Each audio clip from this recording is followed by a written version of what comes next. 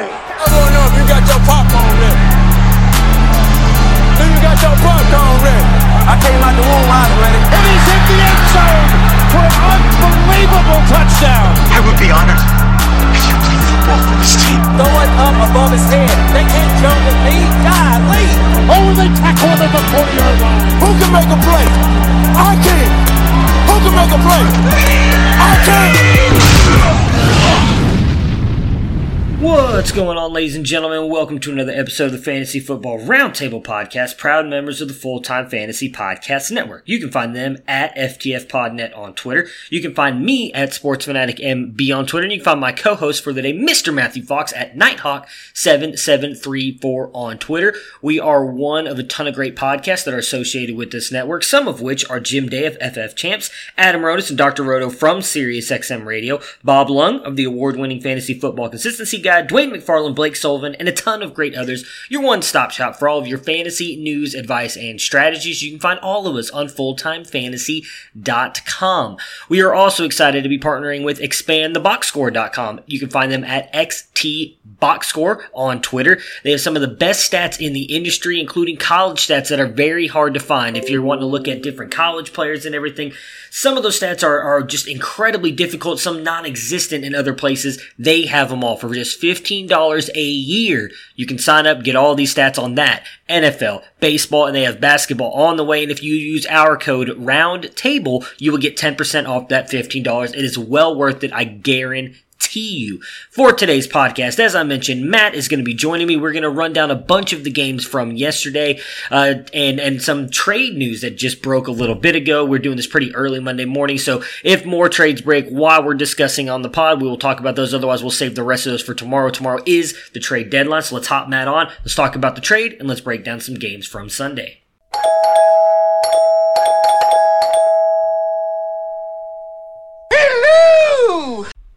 All right, we're back. Normal crew is back. Matt's back with me. Matt, how was your week last week, and how you doing so far today? My week last week wasn't too bad. Colorado, kind of the schizophrenic weather. We had a nice snowstorm last Thursday, but then woke up this morning to about 6 to 8 inches. So first official snow day of the year. All the school districts are closed. City offices are closed. They closed the highway. My work closed this morning, and it is still coming down. It feels like we're in the middle of January, which makes sense because, as far as I can tell, the Broncos have already been eliminated from this NFL season.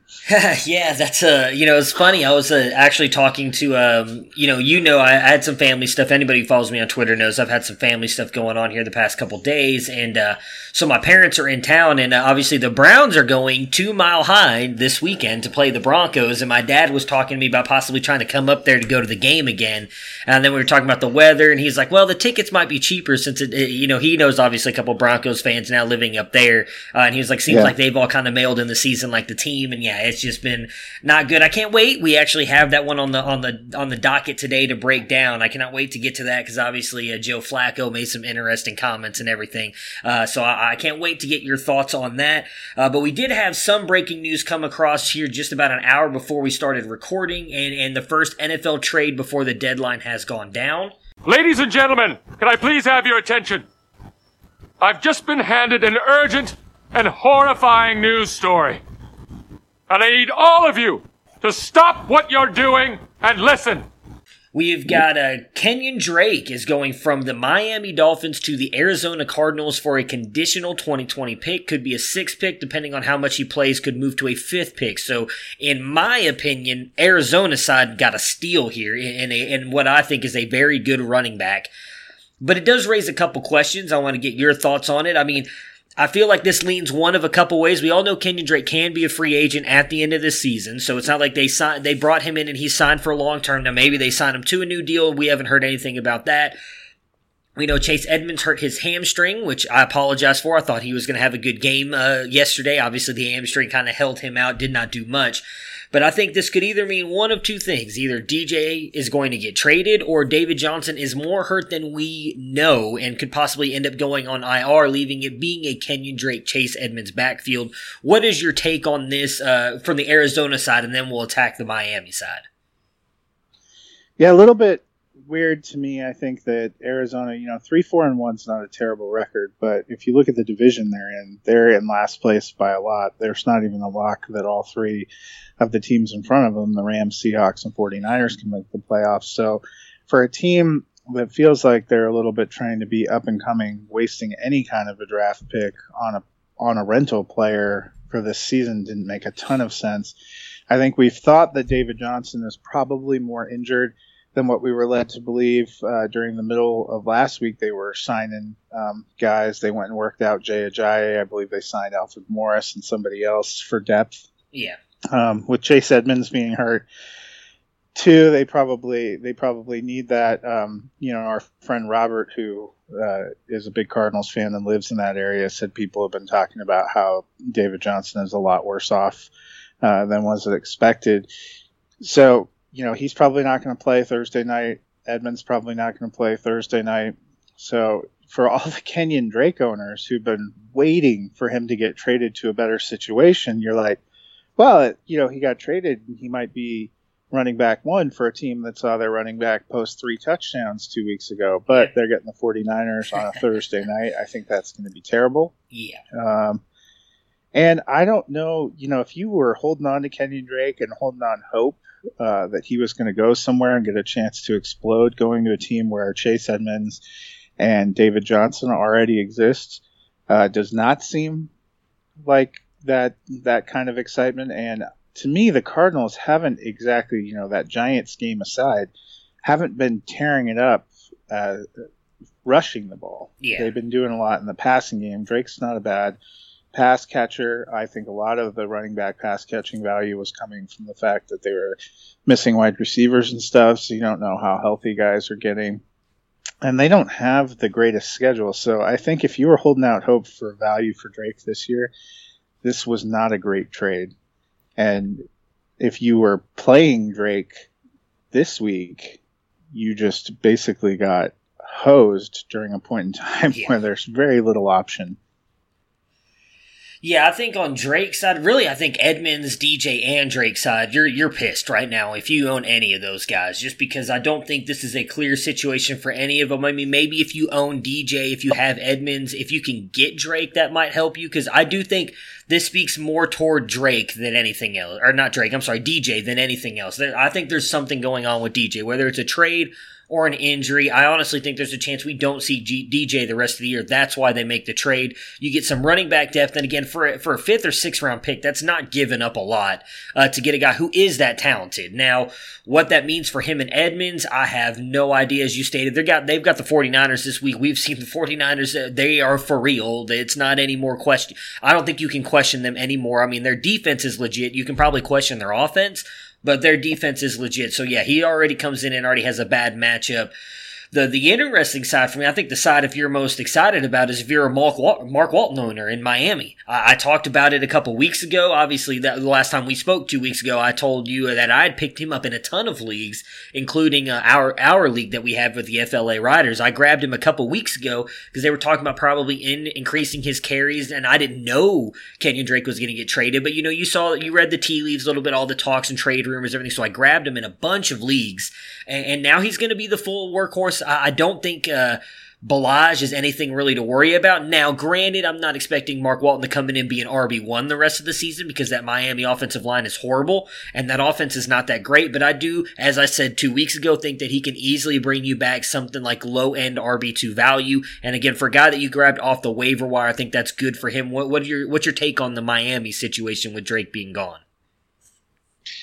Yeah, I agree with you. I kind of like Mark Walton. It's not like they have a ton of options going on right now. The real question with Miami is, what are they going to produce at all? When I was doing the preview for the Monday night game this morning, said I would roll Walton out as a solid flex option. Yeah. For him to really make it into that RB2 range, you need to either see consistent touchdowns, which has been a struggle for Miami altogether, or some kind of involvement in the passing game, which we have not seen so far. Now that's, last week I think you got a pretty good idea that they were, I think it was a test balloon of sorts, because Walton was the primary running back in terms of carries and stuff, and I think he did pretty well. The real, we've had some questions the last few weeks if Balaj is simply their goal line back, because it seems like he's coming in and getting 3 carries for 5 yards and a touchdown every week. That sucks for Walton if you're riding Walton, if he's a primary back, if you think he's not going to get the touchdown looks. Will he get the same kind of receiving action that Drake had? Those are the ways you get to RB2 from flex. I think the starting running back for any team, Tampa Bay has the worst running back situation in the history of time, and we're still rolling out Ronald Jones and Peyton Barber in some combination because starting running back in the NFL is going to have opportunities. It's what is the potential ceiling versus the floor for Walton for me. Yeah, I'm with you on tonight. I actually have him going in a flex spot in a couple leagues. Most of those where I had Devontae Adams, so I just kind of left Adams in my flex spot until they ruled him out, specifically knowing I could use Walton as a backup there. That is my biggest concern, obviously, is this Miami offense. We don't know how good it will be. I will say I've been impressed with what Mark Walton has done. He's looked good running the ball, but as you said, that the touchdowns, which I am worried about because they do seem to go to Balaj more around the goal line, but he can get some of that back in the receiving game, and he was a good receiving back in college as well. I've said before on here, in college, he was a very good back at Miami. His problem was injuries. He had a lot of serious injuries, a lot of ankle injuries on top of that. In college, that really kind of dropped his stock. I'm excited for him again.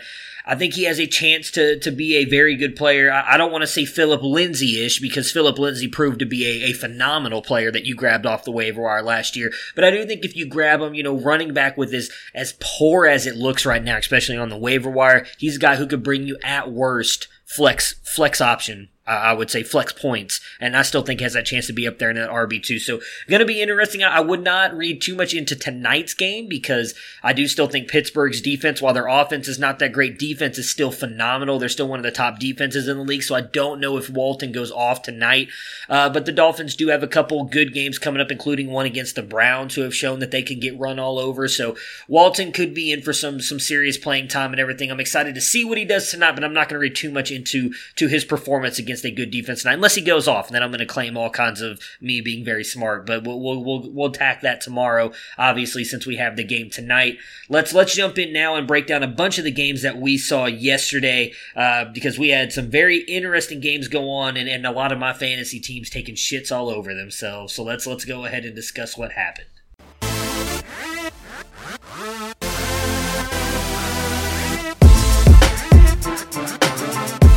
First and 10 at the Lions 29, and Prescott goes screen right. Elliott down the right side to the 25, to the 20, to the 10. Elliott to the pylon. Zeke Elliott, touchdown. 38 on the screen.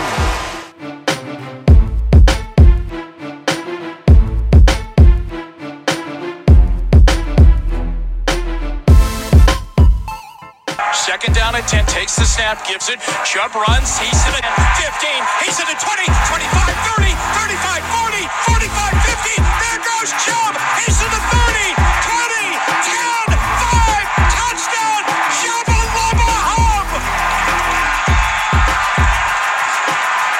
92 yards.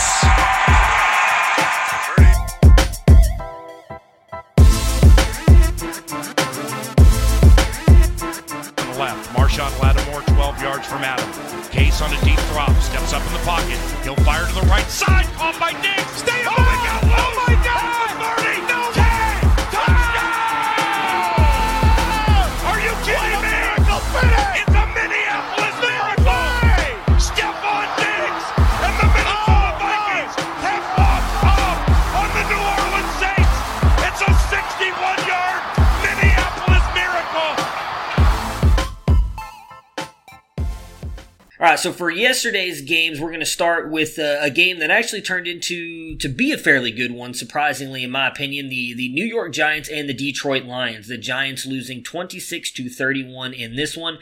Daniel Jones, 28 of 41, 322 yards and 4 touchdowns to come in as QB1 on the day with 43.18 points. Saquon Barkley has a decent game here. RB4, 28.3 points in this one. 64 yards on 19 19 carries, had 79 yards on 8 catches and a touchdown. Does look like he is almost fully back from that ankle injury.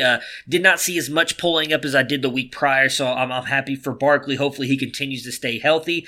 Darius Slayton has a bunch of big plays in this one, really just the 2 catches, but does get touchdowns on both of them and adds 50 yards as well to come in as wide receiver 11 with 19 points. Golden Tate, wide receiver 16 with 16.5 points, 85 yards on 8 catches, and then Evan Ingram, 4 catches, 40 yards, and a touchdown to come in at tight end 7 with 14 points. Big play Slade takes a big step forward in this one. I don't know if I'm not going to lean too much into it or think too much about it. As I just said, it was 2 catches for 2 touchdowns. So really all of his fantasy points coming on those 2 catches. But would you consider moving him into flex territory? Now, we have seen him have a couple good games here in the past couple weeks. Obviously, you have Tate, Ingram, and Barkley there, so I would say he's probably 3rd on the list or 4th when it comes to receptions. But what are your thoughts on Slay and your fantasy lineups moving forward through the rest of the season? I think whether you'd even consider playing him or not is going to have some to do with Sterling Shepard, because when he comes back, he's going to be that top 4 for targets is going to be Tate, Shepard, Barkley, and Ingram, and then where does Slayton land? You look at the line for somebody like Cody Latimer or Benny Fowler yesterday, who were in that 3-4 receiver, 2 for 28, 2 for 21, and yesterday, we saw Daniel Jones snap back to more of what we saw the first 2 games. Yeah. Gone through some real slow periods. He's still a rookie. They don't have a tremendously easy schedule. I was actually somewhat surprised at how much they were able to move the ball and make touchdowns yesterday. I thought Detroit had a better defense than that.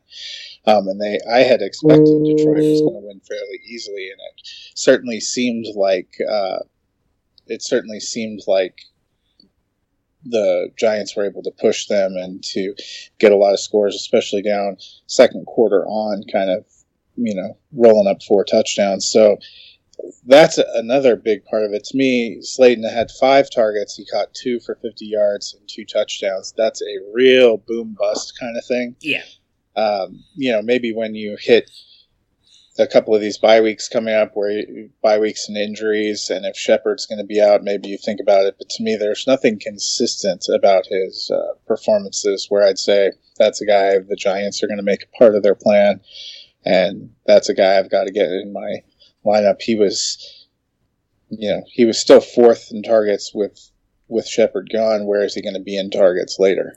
Yeah, I think what you said right there at the beginning is the key point. As long as Shepard is out, if Shepard's in, I'm with you. I don't think you play him at all. If Shepard is out, I would feel comfortable maybe throwing him as a low end flex play. It's not someone I'm starting as a wide receiver 1 or 2. But with Shepard out, I do think to me it looks like from what I've seen the past couple games, Daniel Jones does like to look toward him. So I might take a shot on him as a flex play while Shepard's out. But if say Shepard comes back next week, maybe he gets you a big play, but he'd be way too boom bust for me to even think about, because I would want to throw Shepard in there. He's just the more talented player. Well, in the Giants offense, last week it was Rhett Ellison catching touchdowns. I feel like Jones is a little bit not. He has main guys that he's targeting that have a better chance of production, but he's going to hit whoever's open and whoever has a matchup, which is a sign of a good player who's maybe getting better and getting more comfortable. Yeah. So that's, the kind of possibility. Slayton definitely, I would say, has emerged out of that group of other Giants receivers, which is what we were trying to figure out a lot earlier this season. Oh, yeah. Yeah, absolutely. On the Lions side here, so Matt Stafford, QB5 on the week with 35.63 points, 25 of 32, 342 yards, 3 touchdowns, 1 interception. The backfield was all kinds of messed up, and I'm hoping you guys did not. I talked about it on Friday's podcast. I said, don't play Ty Johnson unless you have to. He did 25 yards on 7 carries. You saw Carson out there, 34 yards on 12 carries. Actually got the most carries. Perkins out there for a little bit. Was just all kinds of messed up. Johnson coming in at RB41 with 6.3 points. Kenny Golladay reverted back to the means, which we all kind of thought he would. 123 yards, 6 catches, 2 touchdowns. Marvin Jones kind of comes back to earth a little bit in this one. Just 22 yards on 4 catches. But the guy that I'm really intrigued by, Danny Amendola, 95 yards on 8 catches. So, Kenny G, as I said, bounce back great, but Danny Amendola, is he worth moving into your flex spot? He's sitting right now at wide receiver 53. Outside of the game he got injured in, which I believe he put up, I think that was the game he put up like 1.9 points, and then he missed the game after that, and then he put up another game with 7 points. That was the only other game that he's had single digits in. He's been in double digits in every other game this season. What are your thoughts on Danny Amendola moving forward? We've seen that he can be interesting, or a good player when he's not hurt. Are you trusting him? Or if he's on your waiver wire, are you going to take a shot on picking him up? Yeah, I mean, we started this season, that Arizona Cardinals game, he caught 7 balls for 104 yards and a touchdown, and I thought, well, maybe this is a sign of something. The next week, nothing. Not a lot. Philly, not a lot. And then he was out a little bit, but the last 2 weeks, we've seen pretty consistent targets. Maybe the middle part of that run was a little bit of injury, us not realizing he was injured, because it sure seems like he has a kind of a role in there and they like him. And I actually think that, to me, is more what's holding back any idea that TJ Hawkinson is going to blow up. Okay. Anything else, because Danny Amendola, we've seen him, he plays that little kind of interior slot role, getting peppered with targets. He had 11 last week, caught 8 for 105. He had 8 yesterday, caught all 8 for 95 yards. I think he is somebody you have to look at as a decent flex opportunity. It feels like something that we haven't seen. Yesterday we thought we might see J.D. McKissick pick up some passing game work. We've seen in the past Stafford has had a back like a Theo Riddick that he's wanted to pepper with targets, and people had wondered if that was some of the reason they didn't get as much out of the tight end as other teams. And I'm wondering if Danny Amendola is kind of working into that kind of underneath short yardage check down kind of guy that is kind of filling that role, because we haven't seen any running back really take that position. We've seen tight end kind of up and down. We saw more production from tight ends during the time when Amendola was kind of injured and out. So I wonder if that's just a nice little niche that he's settling into, and they're using Jones and Golladay on the outside, because Stafford has consistently always had somebody kind of in that range, whether it be a back or a small kind of slot receiver. Yeah, I mean, he's really interesting for me. I'm not going to lie. I really like what I've seen out of him for a couple of those weeks. I would take, if he's on your waiver wire, I'm picking him up. We're about to get, obviously, to a couple weeks here with a bunch of teams on buys. I would imagine you're probably not going to be able to find that many better waiver wire options right now, or someone you can throw in your flex spot that looks like they're going to be a key part of the offense. I didn't even think about the Hawkinson angle, so I'm glad that you brought that up, because, in all honesty, I think that might be hurting Marvin Jones some as well, where he might have been thinking about trying to check down to Marvin Jones if Kenny Galladay's covered deep, and instead he's just going right to Danny Amendola because he's right there in the flat and being able to soak up some of those yards, and he's fairly decent after the catch as well. So that is definitely an interesting thought on Hawkinson and why maybe he is not kind of produced outside of that first week. The next game up here, we've got the Panthers just getting blown out by the 49ers. Panthers 13, 49ers 51. For the Panthers side here, Kyle Allen, 19 of 37, 158 yards and 3 interceptions, coming in as QB 28 with 6.57 points. CMC just continues to dominate, though. RB6 on the week with 27.5 points, 117 yards on 14 carries and a touchdown, added 38 yards on 4 catches. Deebo Samuel led the day as wide receivers, 11 targets, 4 catches, 46 yards. DJ Moore just 38 yards on 5 catches. Moore, wide receiver 40 with 10.3 points. Samuel, wide receiver 43 with 10.10 points as well. On the Panthers side, I mean, obviously, as I said, we saw kind of Curtis Samuel and DJ Moore kind of both playing that same role. It's pretty much just dropped down to CMC until Cam comes back for you, right? Yeah, and I think yesterday kind of you started hearing more people talking about, well, I wonder when Cam Newton's going to come back. You know, there had been a stretch there for a while. Should the Panthers dump Cam? Should they just tell him he's not coming back to start? We have Kyle Allen now. I think yesterday maybe dispelled some of that. Kyle Allen has been an admirable backup and an admirable fill-in, but I think yesterday you saw he's not quite at that next level, and I still think Cam Newton, when he's healthy, is still the guy that drug this Panthers team to Super Bowl 50 and was a league MVP, and can offer something different. And the Panthers have had a better season than I expected. They're still 4-3. They're still hanging around in a crowded playoff field. McCaffrey is incredible. I think he's got to be on the short list for NFL MVP right now, because can you imagine what this team would be without Christian McCaffrey? But just a tough game. And these 49ers, man, there is a cream of the crop at the top of the NFC that is going to be incredible to watch. I think later this year, the Packers are going to play against the 49ers. That's going to be one to watch. 49ers Rams, 49ers Seahawks. 49ers I'm not Saints. sure. I think they play the Saints too. Yeah. So, I mean, there is a cream of the crop at the top of the NFC that is really emerging and starting to distance themselves. That's going to be really fun. I'm way looking forward to the NFC playoffs. I can tell you that. Oh, yeah. I mean, just thinking about it off the top of my head, I can't wait to see the 49ers, just two of the teams that you mentioned in the Packers and the Saints, because I feel like those offenses are so explosive. Them going up against those the 49ers defense, and if they are able to put up some points, can this 49ers offense keep up? Because I think that's kind of the biggest question mark I have, especially coming from Jimmy G. So Jimmy G, 18-22, 175, 2 touchdowns, 1 interception to come in at QB 18 with 21.5 points. Tevin Coleman, though, continues to be a rock star in Kyle Shanahan offense. 105 yards on 11 carries and 3 touchdowns, added 13 yards on 2 catches and a touchdown as well. It's coming at RB2 with 37.8 points. Raheem Mostert and Matt Breida both mix in a little bit here, but Mostert actually has a decent fantasy day. RB17 with 14.25 points, 60 yards on 9 carries and a touchdown.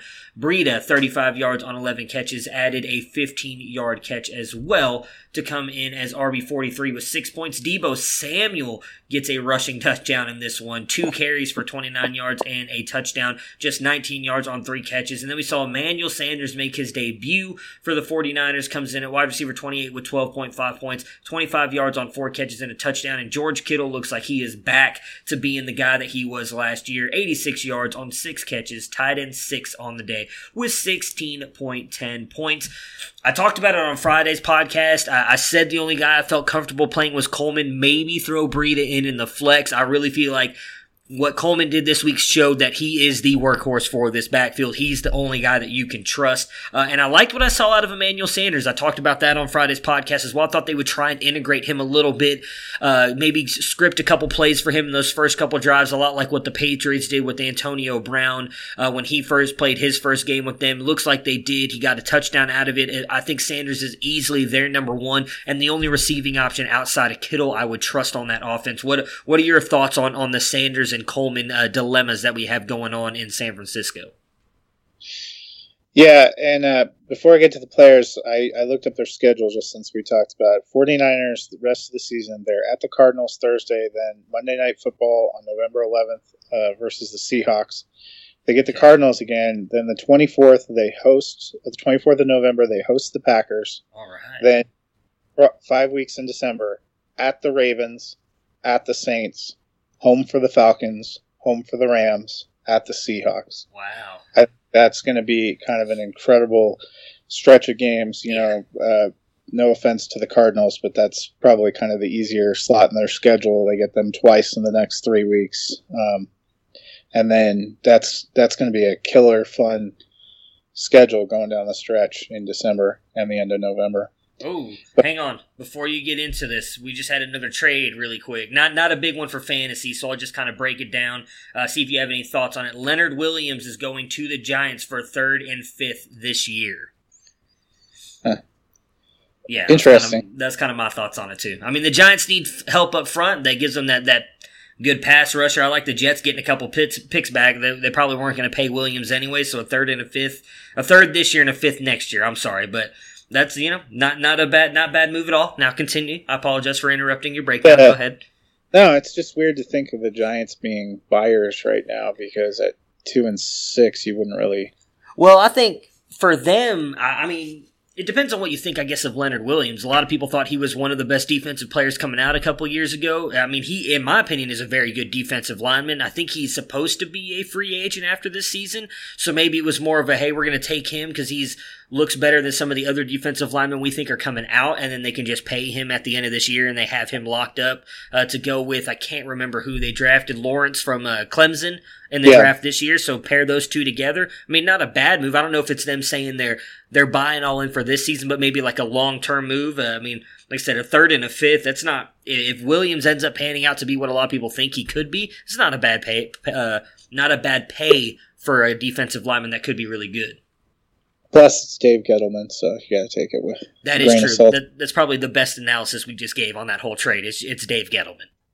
So back for the 49ers, one of the things I think to keep in mind, the Sanders trade made a lot of sense for the 49ers, both in terms of them needing kind of that one guy they could single out as being a number one. I think we've seen, throughout the year, Deebo Samuel has had moments. People have been high at times on Dante Pettis. Marquise Goodwin's been in there. Kendrick Bourne. They've had a bunch of different guys kind of going through, but nobody that you could identify and say, here's an alpha, here's a number one.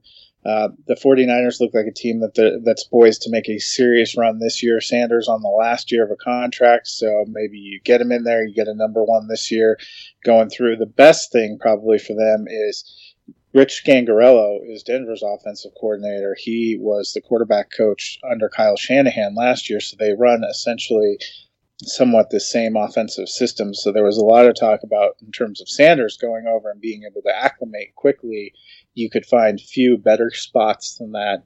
So I think it makes sense for a lot of reasons. I still don't think the passing offense for San Francisco is where they're really making their name in fantasy. Jimmy G has looked fine. We'll see against some of these performances. Coleman is a great guy to roll out there. I don't know about Breida. He's got that boom bust potential. Yeah. Yesterday we didn't even really see him do much. They still are they used Raheem Mostert and Jeff Wilson yesterday. Part of that could be because it was a blowout. But Coleman seems to be the one. Breida seems to be a solid number two, and he has some boom-bust potential. The 49ers have a great offense and a lot of pieces. I think they're a team that has so many potential pieces that you don't know who you're going to get a top-end performance from week after week. It wouldn't surprise me at all on Thursday night to see Matt Breida go for 2 touchdowns and Tevin Coleman to have like 75 yards. Right. Offense and no touchdown. This is nothing against Tevin Coleman. He's incredibly talented. They just seem to be moving the pieces in and out. I still like Sanders best among the wide receivers and then probably Deebo Samuel. But I don't know week to week how great you're feeling putting any of them out there. I put Sanders out in a flex spot in a couple of places yesterday because I felt like they were going to try to get him going. Yeah. But they're so powerful on defense too, and they're so powerful in other facets of the game. It's almost like New England, literally. New England, there's like 6 or 7 guys that could be incredible in any given week, or they could give you nothing, depending on game flow and what the defense is doing and what everything dictates. So, San Francisco is an incredible real-life team for fantasy. I think they're going to continue to be somewhat frustrating. Yeah, I mean, for me, what you just mentioned there with them being so much like the Patriots is kind of why I feel comfortable with Coleman and Kittle more than anybody else, because if that defense continues to turn the ball over, I mean, they're not going to score every time they turn the ball over, so I think if they're doing it and giving you good field position, that likely means Coleman, Kittle are going to get it. I would still feel somewhat comfortable Sanders in the flex, but if I had to pick somebody that I felt comfortable every week, Coleman and Kittle, I think I'm throwing in my lineup every week, and I'm fine with it, because I do think Coleman, while healthy, is going to be the guy. We saw it even when he was there in Atlanta. They had Devonta Freeman, and they drafted Tevin Coleman that year, and Tevin Coleman was getting a lot of work ahead of Devonta Freeman. It pissed Freeman owners off for a long time, and we all thought Coleman had great ability, and I still think he does. It's just the injuries that have kind of held him back. So I like Coleman there. I think I would steer clear of Breida and Mostert. I think one of them might have a decent game while with Coleman there, but I wouldn't trust playing either one of them because you never know which one it's going to be. Yeah, and I wonder if the Falcons regret the way they played Tevin Coleman, Devonta Freeman. Oh, yeah, I'm sure they are. I would imagine they probably wish they still had Tevin Coleman there. Well, I shouldn't say that. Devonta Freeman, as well, we're about to talk about, had a decent day, which is just very frustrating. Or not really frustrating. It's good for me because I'm still trying to sell him. I don't have much time left, and I really need to try harder to sell him. But the Falcons lost to the Seahawks yesterday. On the Seahawks side, Russell Wilson finishes as QB 16 with 23.18 points, 14-20, 182 yards, and 2 touchdowns. Chris Carson has himself a pretty good day here, 90 yards on 20 carries and a touchdown, coming in as running back 15 with 15 points. DK Metcalf and Tyler Lockett both have good games, although DK's all coming based on touchdowns. DK comes in at wide receiver 17 with 16.3 points, 13 yards, 3 catches, 2 touchdowns. Tyler Lockett, 100 yards on 6 catches. Really Lockett, the focal point of that receiving game. I mean, the next best in targets was Metcalf and Moore, 5 and 4. So Lockett getting a ton of the targets and a bunch of yards here. For the Seahawks, I mean, surprisingly good game. I said to start Carson, Lockett, Metcalf, and Wilson on the podcast Friday. All those worked out for you if you started them. Again, Metcalf, though, just because of the touchdowns. I think for me, you're starting Carson and Lockett every week, obviously with Russell Wilson as well, still probably an MVP candidate. Metcalf, I think it's got to be the better matchups that you start him, or at least feel comfortable starting him. What's your take on Seattle? Yeah, I mean, Lockett seems like the better week-to-week receiving option. But Metcalf, it feels like they're kind of in a pattern where Metcalf, maybe because of his huge physical frame, is a guy they're looking at in the red zone. We've seen quite a few times where he's gotten little touchdowns and stuff. It worked out pretty well yesterday. Yeah. Seattle, it's hard to have incredible confidence week to week, anyone beyond Lockett, Carson, and Wilson, who seem to pretty well have established their roles. We did see a Rashad Penny sighting, so I'm sure that makes truthers happy. 55 yards on 8 carries. It was a weird game because they were just destroying the Falcons in the first half, and then it's almost like they just set it and forget it on cruise control in the second half, 24-0. At halftime, they only end up scoring 3 in the second half, while the Falcons kind of make it look like more of a game than it ever really felt like it was. Yeah, that's all Matty Schaub, baby. Matty Schaub came back to Seattle, he wasn't in Seattle, but comes in there for Matt Ryan being out and just lights up that Seattle Seahawks defense. Well, you said on Metcalf, what might actually be helping him too there in the red zone is the fact that they did lose Will Dissly, who is kind of their big red zone monster in my opinion. So that might actually help Metcalf moving forward some. I don't know if I still don't think you can start him every single week, but if maybe we see that the next couple of weeks, he's really getting a lot more targets in the red zone, as you were just talking about. He might be a worthy flex play every week because Seattle does have a good enough offense that they can drive down the field and put up some decent points every single week. Well, I actually think he might be a decent flex play right now. I mean, he's done, if you were looking at numbers, just the last 4 games, he had 2 for 44 and a touchdown against the Rams. He caught 4 for 69 against Cleveland, so no touchdown, but if you're in a PPR league, that's 10.9 points. Yeah. Baltimore caught 4 for 53, and then yesterday only 3 for only 13, but he got 2 touchdowns. He's consistently getting, the last 3 weeks, he's gotten at least 5 targets. I think you probably are onto something with Will Dissly being gone. He's more of maybe a clear number 2 option. Uh-huh. They all do weird things. We saw Jerron Brown catch a couple touchdowns a couple weeks ago.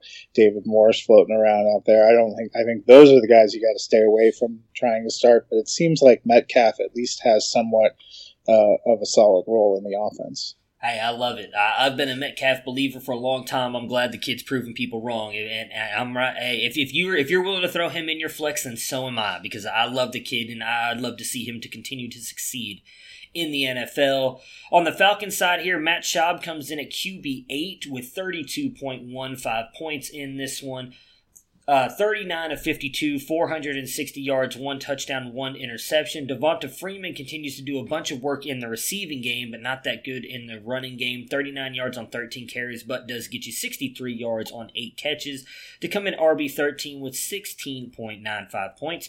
Julio Jones, wide receiver 6 with 25.2 points, 152 yards on 10 catches. Calvin Ridley, wide receiver 25 with 13 points, 70 yards on 4 catches. And then Austin Hooper continues to dominate the tight end position, 65 yards, 6 catches, and a touchdown. Tight end 4 with 19.25 points. Talked about it on Friday's podcast. I thought if Matt Ryan had not quite yet been rolled out yet, I said if Matt Schaub goes out there, you can really only trust, in my opinion, Julio and Hooper. I was wrong on that. Obviously, I said sit Devonta Freeman. Freeman had a good game, so I hope you ignored that advice. I'm still not sure what to think of Ridley, though. I mean, I feel like he's become very boom bust in this offense. Maybe it was Matt Schaub being out there, but I feel like he was kind of the same with Matt Ryan. Who would you feel, we're halfway through the NFL season now, a week past probably what you would call the halfway fantasy part of the season. Who are you trusting right now in this offense outside of Julio and Hooper? Because I feel like we can both say those are locks for your lineup every single week. Are you trusting Freeman? Are you trusting Ridley? I mean, I think you're putting Freeman out there because he's the number one and because he's getting volume. It certainly seems like the Falcons' defensive situation is such that they're always going to have garbage time. And garbage time is a wonderful thing. I think that's, if you would have looked at the numbers at the half, all of Atlanta would have been a write-off. But the second half, garbage time, throwing a lot. I mean, Matt Schaub threw 460 yards, kind of tells you something. It is a little concerning. Freeman seems to split in the backfield. Brian Hill only had 3 carries, but one of them was for the rushing touchdown.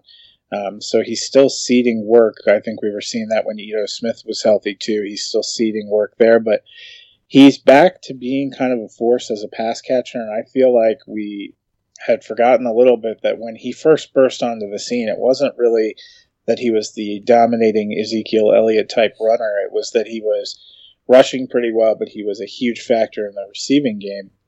And it seems like he's kind of come back to where, the top 3 receivers for this team are Julio Jones, Austin Hooper, and Devonta Freeman. So I think that gives him enough to say that you should be starting him every week. Ridley, with Sanu gone, maybe gets more steady. He seems to be more of a kind of big play, boom or bust guy right now. A little bit hard to trust. I think it depends week to week what your options are and what the matchups are. The Falcons are still in the division with the Tampa Bay Buccaneers, so that's looking pretty good. They still have some teams that they're going to play that aren't exactly robust pass defenses. I might be more excited about Ridley there because you have to figure this is going to be a team that's going to be throwing.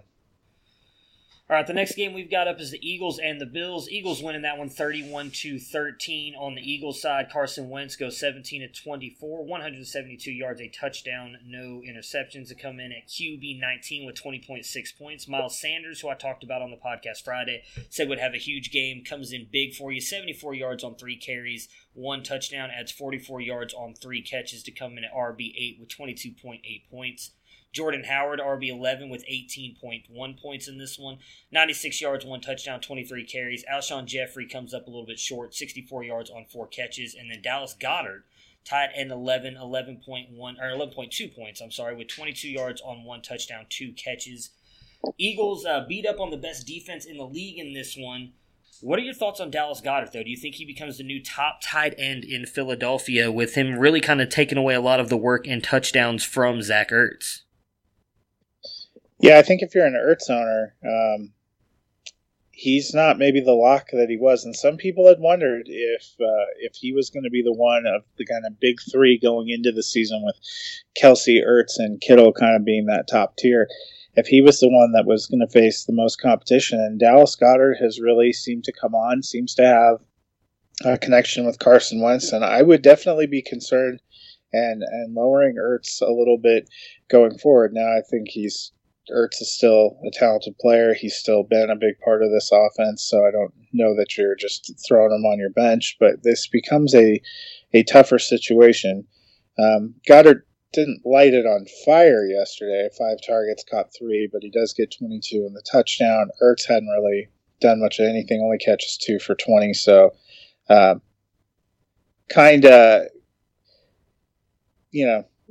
of a question. Miles Sanders, I thought he had a good game, 65 yards for a touchdown, one big play, kind of doing it. So he got banged up a little bit. Hopefully he'll be okay too. All right, now on to the Buffalo Bills. So Josh Allen had a pretty mediocre day this week. 16 of 34, 169 yards, 2 touchdowns, added 45 yards rushing to come in at QB 15 with 26.76 points. Devin Singletary, who I actually did not think was going to have a good day, at least comes through for you in fantasy, mostly due to a receiving touchdown. Just 19 yards on 3 carries, but does add 30 yards on 4 catches and a touchdown to come in at RB 16 with 14.9 points. John Brown, 54 yards on 5 catches. Cole Beasley, 41 yards on 3 catches and a touchdown to come in at wide receiver 24 with 13.10 points. The Bills really struggled in this one, which is kind of surprising, especially with the amount of receiving yards that the Eagles have given up the past couple weeks. Thought John Brown and Cole Beasley would have good games here. What are your thoughts on Singletary moving forward, though? It does seem like Frank Gore almost has like a stranglehold on this running back group, which you really would have thought, at least in my opinion, I thought, with as good as Singletary looked those first 2 games, that he would get more run now that he is back healthy. Are you worried about throwing Singletary in your RB2 or flex, or you think he, cream rises to the top, he's going to eventually be the running back for Buffalo?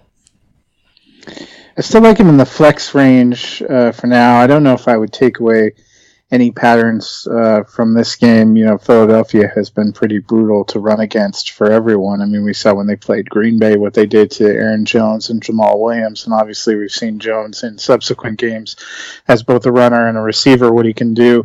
So it didn't seem like going in it was going to be a great day for rushing, and it really wasn't. Running backs only had 12 carries total in this game, 9 for 34 for Gore, 3 for 19 for Singletary, but he made it up in the passing game. He has seemed to be the better passing down option when he's in there, even before he got hurt. I thought it was his passing down work that was kind of giving him value, and he's kind of a bigger play guy. I think he's a flex play with upside right now. It's going to be interesting to watch the Bills. They were really hot going into their bye week, and now coming out, this is 2 sort of iffy, disappointing games in a row for the defense. Last week, they were playing the Dolphins, and the Dolphins were really close to winning that game and were able to move the ball pretty well on the Bills defense.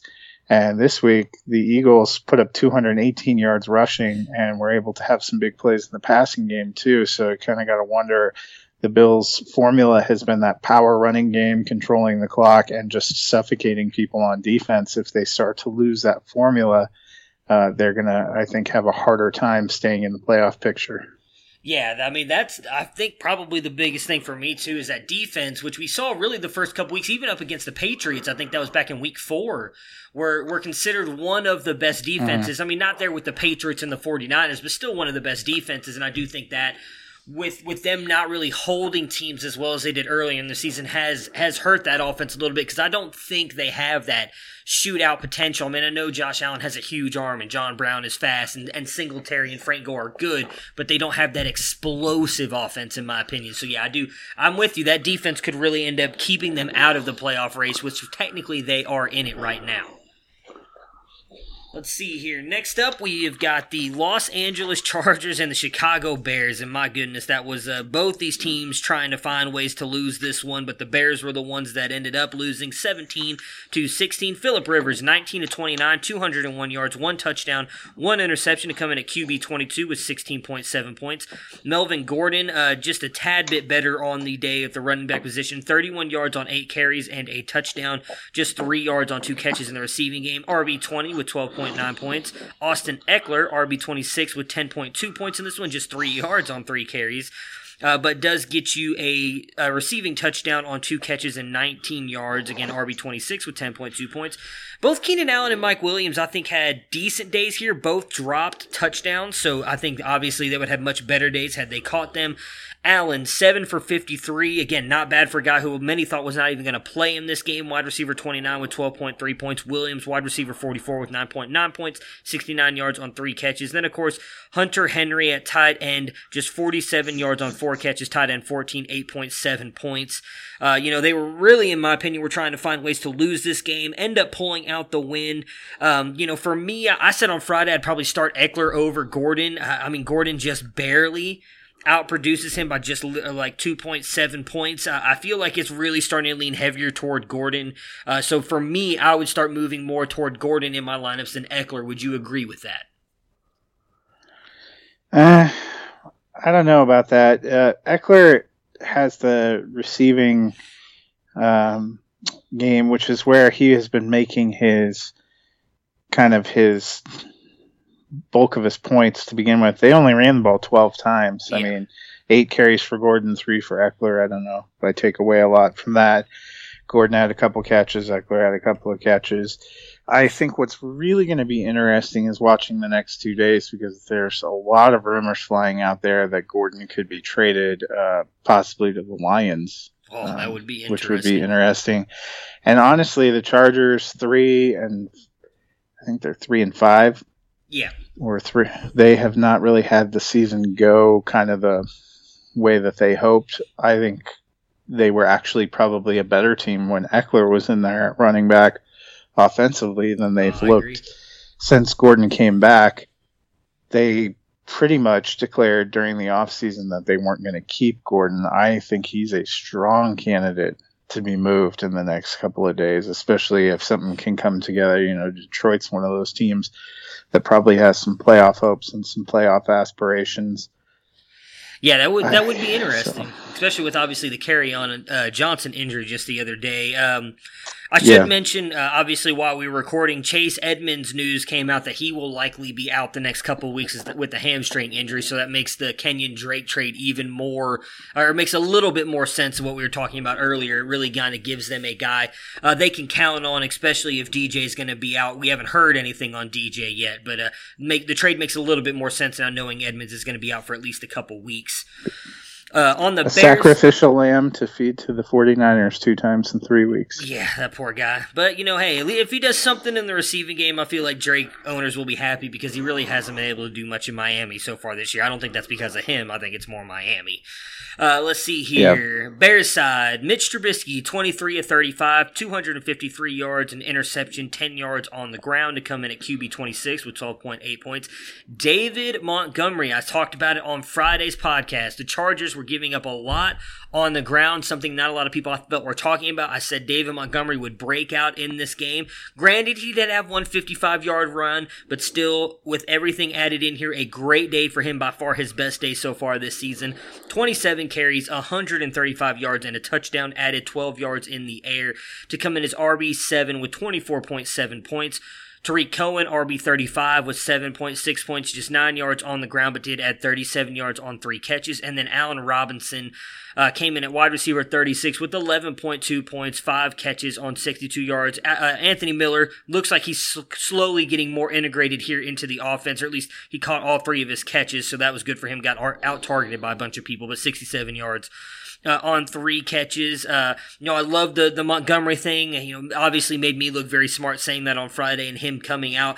But do you expect him to continue to be productive moving forward? We've seen really the past 3 weeks a lot of people complaining that Matt Nagy needed to run the ball more. I felt like that was probably going to happen in this game against a weak, I don't want to say weak Chargers front because they do have good defensive line and linebackers, but they were giving up a lot to the run. Do you expect Montgomery to kind of be the guy moving forward, or you just think it was kind of a one good game, he's going to move back into that flex territory after this? Well, I think we're seeing it with all these rookies. There's a reason people were excited when Miles Sanders came out, when David Montgomery was out, Devin Singletary. They have these abilities and this chance to be explosive, and they've had potential paths for opportunities. We just haven't always seen it. I know Nagy the week before said that he was an idiot and that he needed to run the ball more.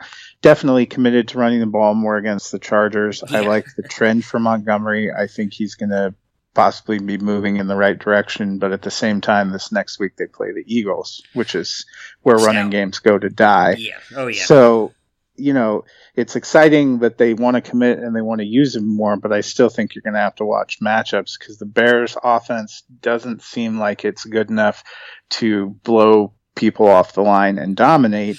And at the same time, I still think they're too wedded to this idea of doing kind of trick plays and trickeration. And then you're going to have matchups from time to time like the Eagles one that probably isn't that great. So I think a lot of people will be soaring on David Montgomery after this week, and then we'll have a down week, and that might be, it might be the week after is the time where I get more excited about playing him. He probably still, if they're going to commit to giving him this kind of a workload, he could even still have flex range ability against the Eagles because he had 5 targets, caught 4 passes. The problem is the Bears, and trying to feel confident that Matt Nagy is going to give 31 touches to this guy the next week, or even 20 touches. We've seen a couple of games where he's gotten the lion's share of the work, and then the very next week he's gotten like 5 carries. Well, I think for me, one of the reasons I was so big on Montgomery going to the Bears is we saw them run the ball a lot last year, but I think the difference is the defense is, in my opinion, still playing pretty close to what they did last year. They've been very good. We all expected them to regress a little bit, and I would say they probably didn't even regress as much as we all thought they were. Mitch's injury and Mitch's play has hurt that team and the offense in general. We saw them really kind of lean on Tariq Cohen last year in the running game and receiving game, especially when they started getting up. And at least for me, when I looked at Montgomery going there, they moved up, took him in the 3rd round with like the 1 pick they had. And I thought, okay, they're going to do the same thing they did last year. They're going to use that defense to get stops, turnovers, and then run the ball and kind of play keep away. And so for me, I was like, David Montgomery is so talented, that's really going to help him. But then they've moved more to what you were just talking about, trick plays and trying to throw more with Mitch Trubisky. And I do think that's what's hurt the run game. I know I feel like the past couple of weeks, you could add up all the carries that David Montgomery got and he would barely break 10. Like it's been, and even Tariq Cohen, like they just have not been running the ball. So hopefully this is kind of a revert back to, okay, we need to run the ball because they were in this game for the most part. Maybe they'll commit more to running the ball. If they do, I'm with you. Montgomery is going to keep moving up. If not, it's going to continue to hurt him because I think they're still going to put Cohen out there. Even if they are committing to run the ball, it's will he get a lion's share of the carries? Because they still, even yesterday, gave carries to Cohen and Cordero Patterson and Mike Davis, among others. They ended up giving still 27 to Montgomery, and he had that 55-yard run. He had a touchdown. He made the most of his opportunities, so that's great. But it's problematic to me that, especially, I feel like Nagy gets frustrated.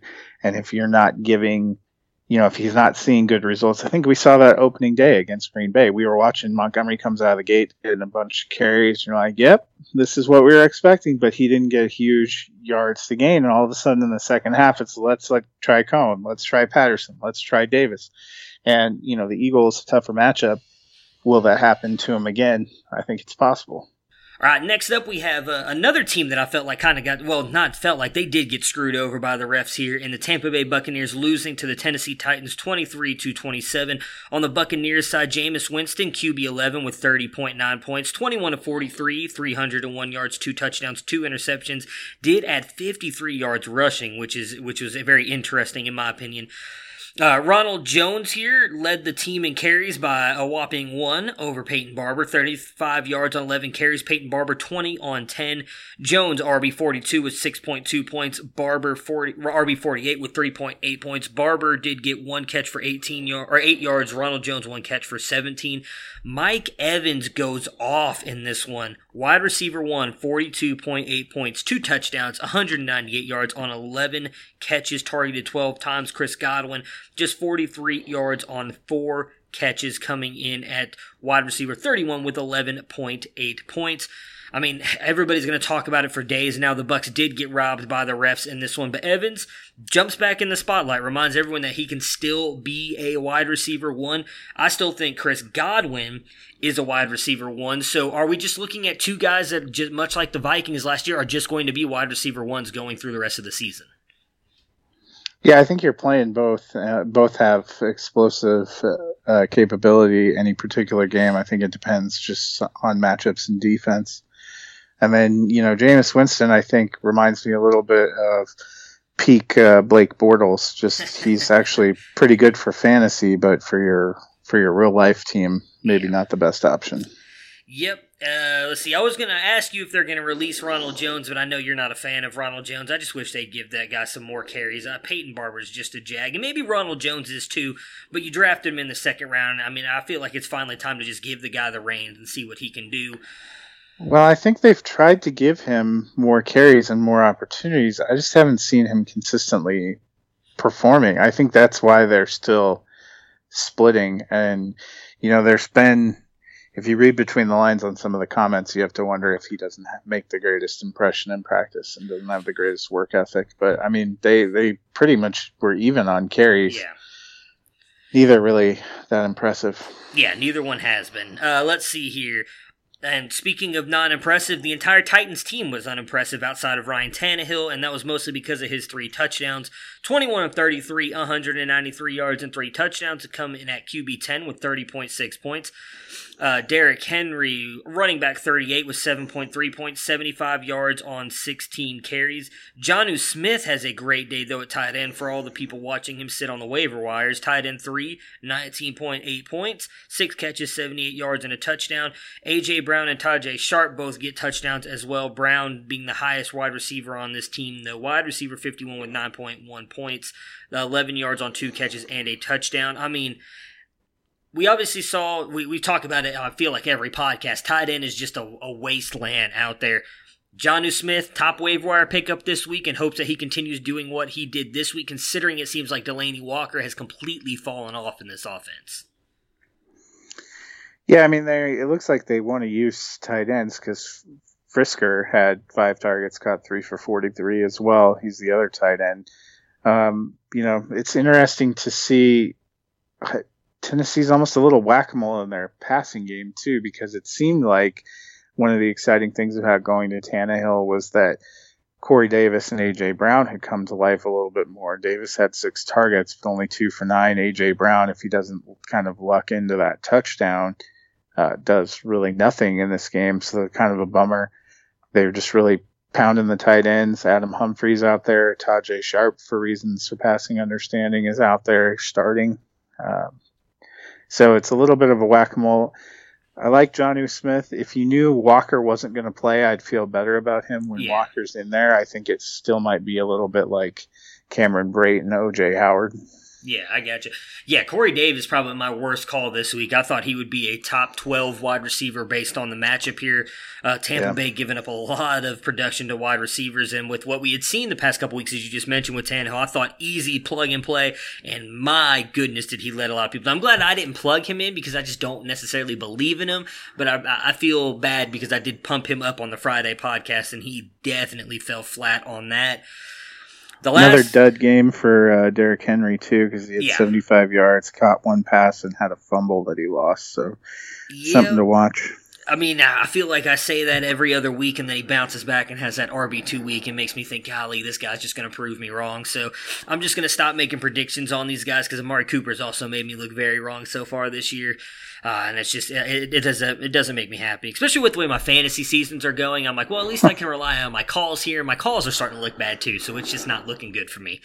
This last game is one that was obviously close to your heart. We'll save the Broncos part for last because I don't think there's much on the Colts side to talk about, so we'll knock them out first.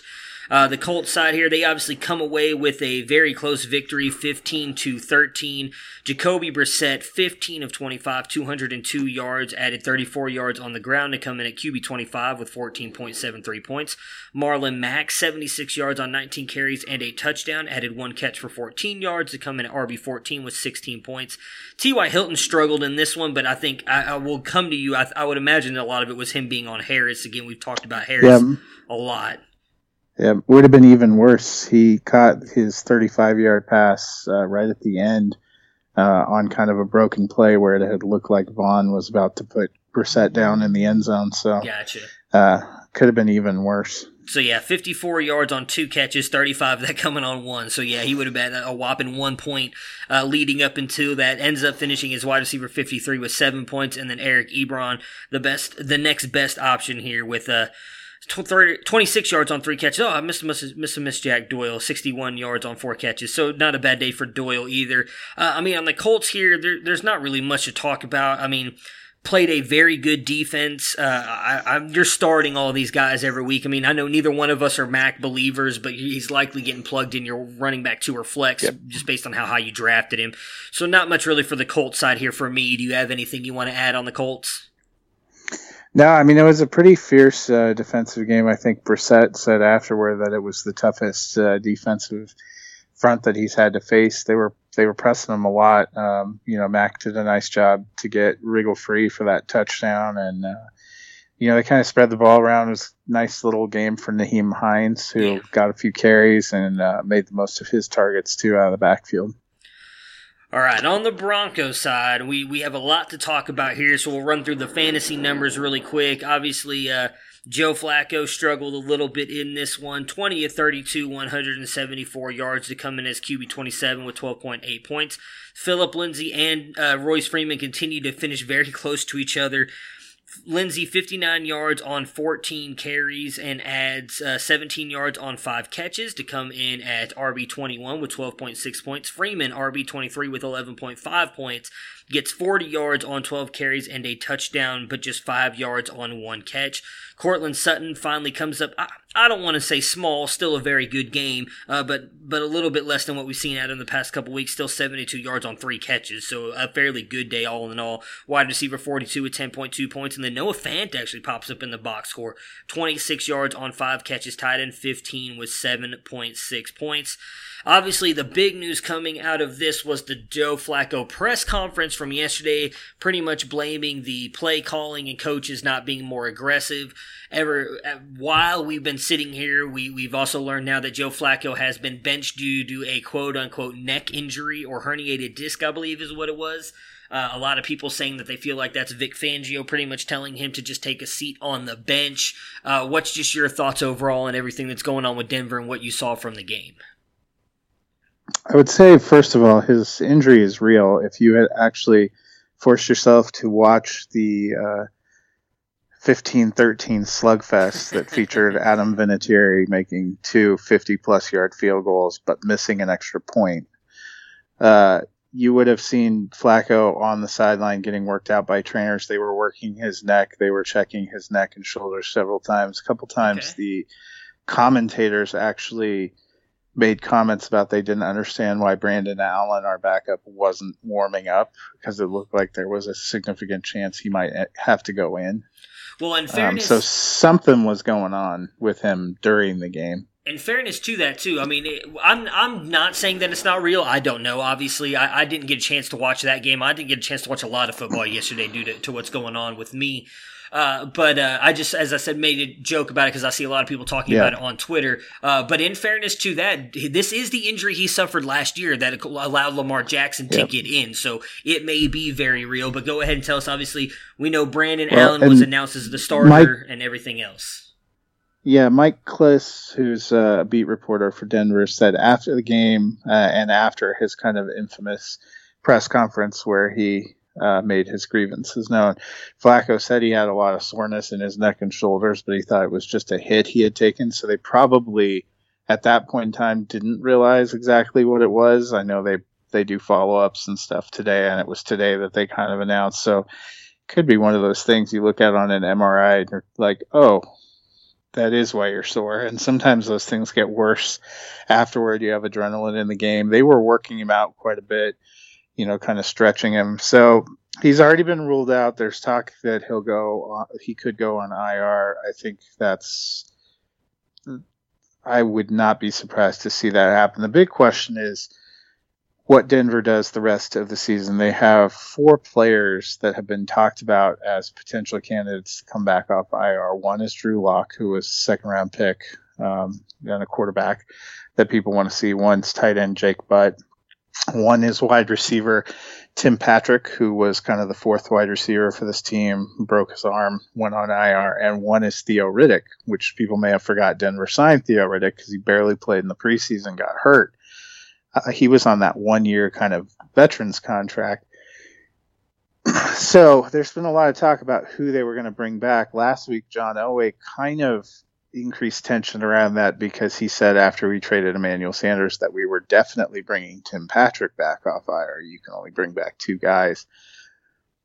Yesterday, Jeff Hireman got hurt. Not sure how serious that is, one of the tight ends, and that made people wonder if they were going to instantly bring back Jake Butt, meaning that we will never see Drew Lock this season, which seems counterintuitive for a guy you drafted as a second-round pick. There's been a lot of talk today that Brett Rippon is going to be activated off the practice squad and is going to be the backup, and that Brandon Allen might be the starter for the rest of the season, or they might put Flacco on IR and activate Drew Lock. Vic Fangio also said in his press conference that Drew Lock's thumb is completely healed. He just hasn't practiced. Well, that is also curious, makes you wonder, are Denver's reservations? I always wondered if them sticking him on IR wasn't only about his injury. If they had reservations, this coaching staff was not very favorable about him in any time they spoke about him during training camp or the offseason or the early preseason, and the hesitancy to bring him back. It's really a lost season. I don't see the benefit in bringing back Theo Riddick in any way. I mean, why? We have Philip Lindsay, Royce Freeman. We're not even playing Booker. So, sounds fine. And honestly, I was kind of disappointed yesterday. I thought we were going to get to see Deshaun Hamilton, Fred Brown. They finally had Juwan Winfrey active on a game day. He didn't get a single target. I didn't see him out there. Hamilton got 1 target that Flacco mailed out of bounds. Fred Brown got 2 targets, and that was it. So, they've been talking about trying to find wide receiver 2. These are all these young guys that they wanted to get involved. I like Patrick just fine, but it would have been fine for me seeing who we got and trying to see what we got. Denver should be playing for 2020. To me, it should be activate Lock, put him out there, see what you got. We're clearly cresting toward kind of a high draft pick. If you put him out there, much like Josh Rosen in Miami, you have to put him out there. You have to see. I don't care if your team's not perfect. Denver has many problems. Flacco probably had some points about the lack of aggression, but it's hard for them probably to get too aggressive when they see Flacco not completing passes, looking like he doesn't care, which is certainly the way it looked playing Kansas City. And the fact that we struggle so mightily blocking, especially in pass protection. So there's a lot of problems. To me, it's a time where you put guys out there and see what happens. Denver, it's the next week or two is going to be very interesting in seeing their future. And honestly, if Locke doesn't get activated off IR, I'd almost think his time in Denver is done. Wow. Yeah, I'd love to see him get a shot. I mean, I would hope that that's what eventually is going to happen. I know we were kind of talking about that on Twitter a little bit when they announced the Flacco thing, and I said, is it Drew Lock time? I know that, as you said, Brandon Allen is going to be the starter this week at least. I'd love to see him at least get a shot. I mean, I liked him coming out of college. I don't want to say I disagree with what the Broncos coaches said, because I even said when I was evaluating him for Dynasty Nerds that I felt like he has a lot of potential, but he needs some time. He's a little bit raw from what we saw in college, but I think he's a really good prospect, and I'd love to see him get a shot here in Denver toward the end of the season. So I will be watching that closely, as I'm sure you will, to see what they end up doing and what the Broncos could end up looking like here toward the end. If Locke looks good with Sutton and Hamilton here toward the end, I mean, then there's a lot of other places they could go with those high draft picks. And we all know once you have your franchise quarterback, it's just building around them in that offense. And I like a lot of their offensive pieces. Have a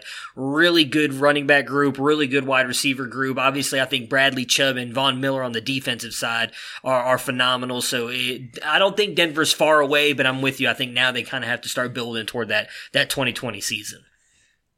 Yeah, and interestingly, though, it just seems like they still refuse to give up. Fangio said today there will definitely be no more trades. A lot of people had wondered if Harris on kind of last year of his deal was going to go for picks, or if there were a couple other targets that they thought people may be interested in. So it's really interesting. That combined Denver's two of their three highest expenditures in free agency. Bryce Callahan's never played for us. Juwan James can't play more than 10 snaps in a game without getting injured. So it's just been a weird year. Yeah, it'll be definitely interesting to see, and obviously, if they end up trading Harris or not, we'll obviously talk a lot about that tomorrow with the deadline probably happening right before we start recording. So we'll have a pretty good idea of all of the trades and everything that's gone down. Obviously, a lot of news coming out now that Trent Williams might be traded. Obviously, you talked about Gordon. Your guys.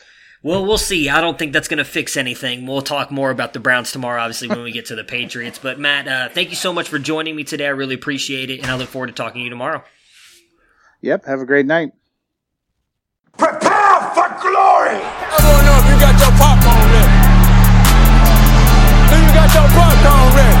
I came out the womb, I was ready. And he's hit the end zone for an unbelievable touchdown. I would be honored if you played football for this team. Throw it up above his head. They can't jump with me. Golly. Oh, they tackle him at the 40-yard line. Who can make a play?